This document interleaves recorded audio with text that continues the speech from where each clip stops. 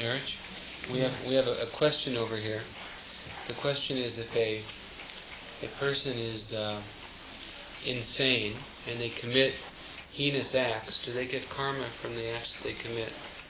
They commit what? Yeah. Bad acts. They murder, they do very bad things. Heinous acts. Yeah. So whether they're of right mind or not, they still get the karma for their actions. Yeah. How do you get rid of that karma? By committing the action. How do you get rid of it? How do you get rid of it? Means, in the first place, why did you commit the heinous crime? Because of your past. And that has been fulfilled in that. Oh. Yeah, it is like that. I didn't understand that. Say that again. In the first place, somebody commits a crime. It's as a result of his past. Yeah, he had to commit that crime. Yeah, he had to. That's how it is. And so when He had to go and become insane. In his insanity, he had to commit that crime, and that's what it is. And that naturally overcomes. The karma that has been committed is because of the past impressions, and it has nullified the past karma, this act. in the first place, in the past life, why did he have that karma in the first place? Because of the other karma, and so forth and so on. So then now that he has committed this crime, then he's what now? Then there will be karma again for that. But then it will not be that heinous, because it was to counterbalance the past one. But he still is bound by this. The next lifetime? Yeah, of course.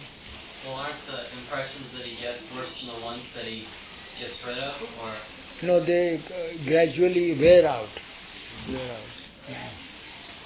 I think I read once that if you were murdered in your past life, the urge to do that kind of harm to someone else will come up. Yeah. And if you don't do it, then it's still worked off, but you're luckier that you have to put the opposite action and kill somebody to balance. That is true. So you also. have some choice. Yeah. So you might do something bad because in your past life something bad was done to you. So you must do something bad? Not necessarily, but Not necessarily. if you resist that urge, Yeah. And you're free? It all depends upon your environment, in your bringing, how you are bred and reared, and all this. All helps. Okay. Somebody committed this crime, so the police came and killed him right away. So then, that's what. I mean, they shot him because he was crazy, because they killed somebody, so they came and they shot this man, he was crazy. Yeah. Then, So what? that So- might be a resolution. then he died because of that. Yeah, he died because of that. So that's how his destiny was to die because of the police action. So in the next life, then what happens? Nothing.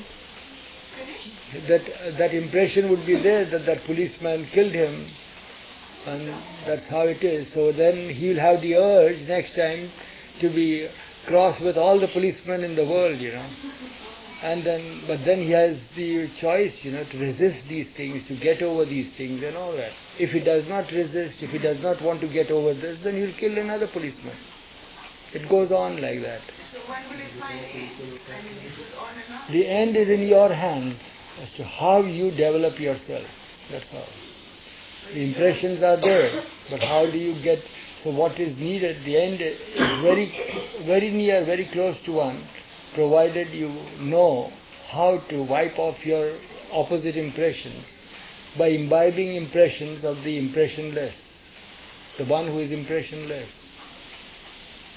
And that's the reason why we are all seated over here, to wipe off our impressions, by imbibing the impressions of the one who is impressionless. Talk about Meher Baba, talk about the saints, talk about the past glories of those who had been lovers of the Lord, and this and that. All these are the impressions that we gather to imbibe impressions of the impression of one who is impressionless. That's how you counteract. So it means we have already been killed, we've already killed else has already done all that. Now we're finished with them. If we're here with Baba. Not finished. No? Still we have to work out our impressions. We don't know. Tomorrow if I get incited by somebody, I might kill somebody. But all the people killed in wars recently, and then they have all of those impressions. Yeah, And now people are acting violently. yeah. There's It's a whole all. other route though. You But know? there are individual impressions and collective impressions also. There are these things are there. The factors are many. So that's the reason why Baba says that pay no heed to these things. Otherwise, you have no idea how confusing it is all to reason these things out. It's impossible. You know what happens when your hair gets matted and entangled, and if you wish to comb, what is going to happen? How? You can't get it out. You break your combs, you see, by doing that. So what needed is shave your head first, and then let the hair grow afresh. So it is like that. What you need to do is, don't go in for all these things. Get your head shaved off by offering it to Baba. In the church, we have a Baba lover friend, and he commits a crime, gets put in prison. Yeah. Baba would want us to have our compassion on him and share our love with him Yeah. and support him Yeah. and do that. Right? Yeah, why not? That affinity is there, that affection is there, and all that is there. Not to discard anybody like that. You have your connections, so you have to go there.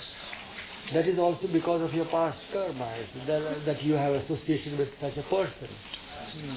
From that you have to learn the lesson, that beware, you don't put yourself in the same place.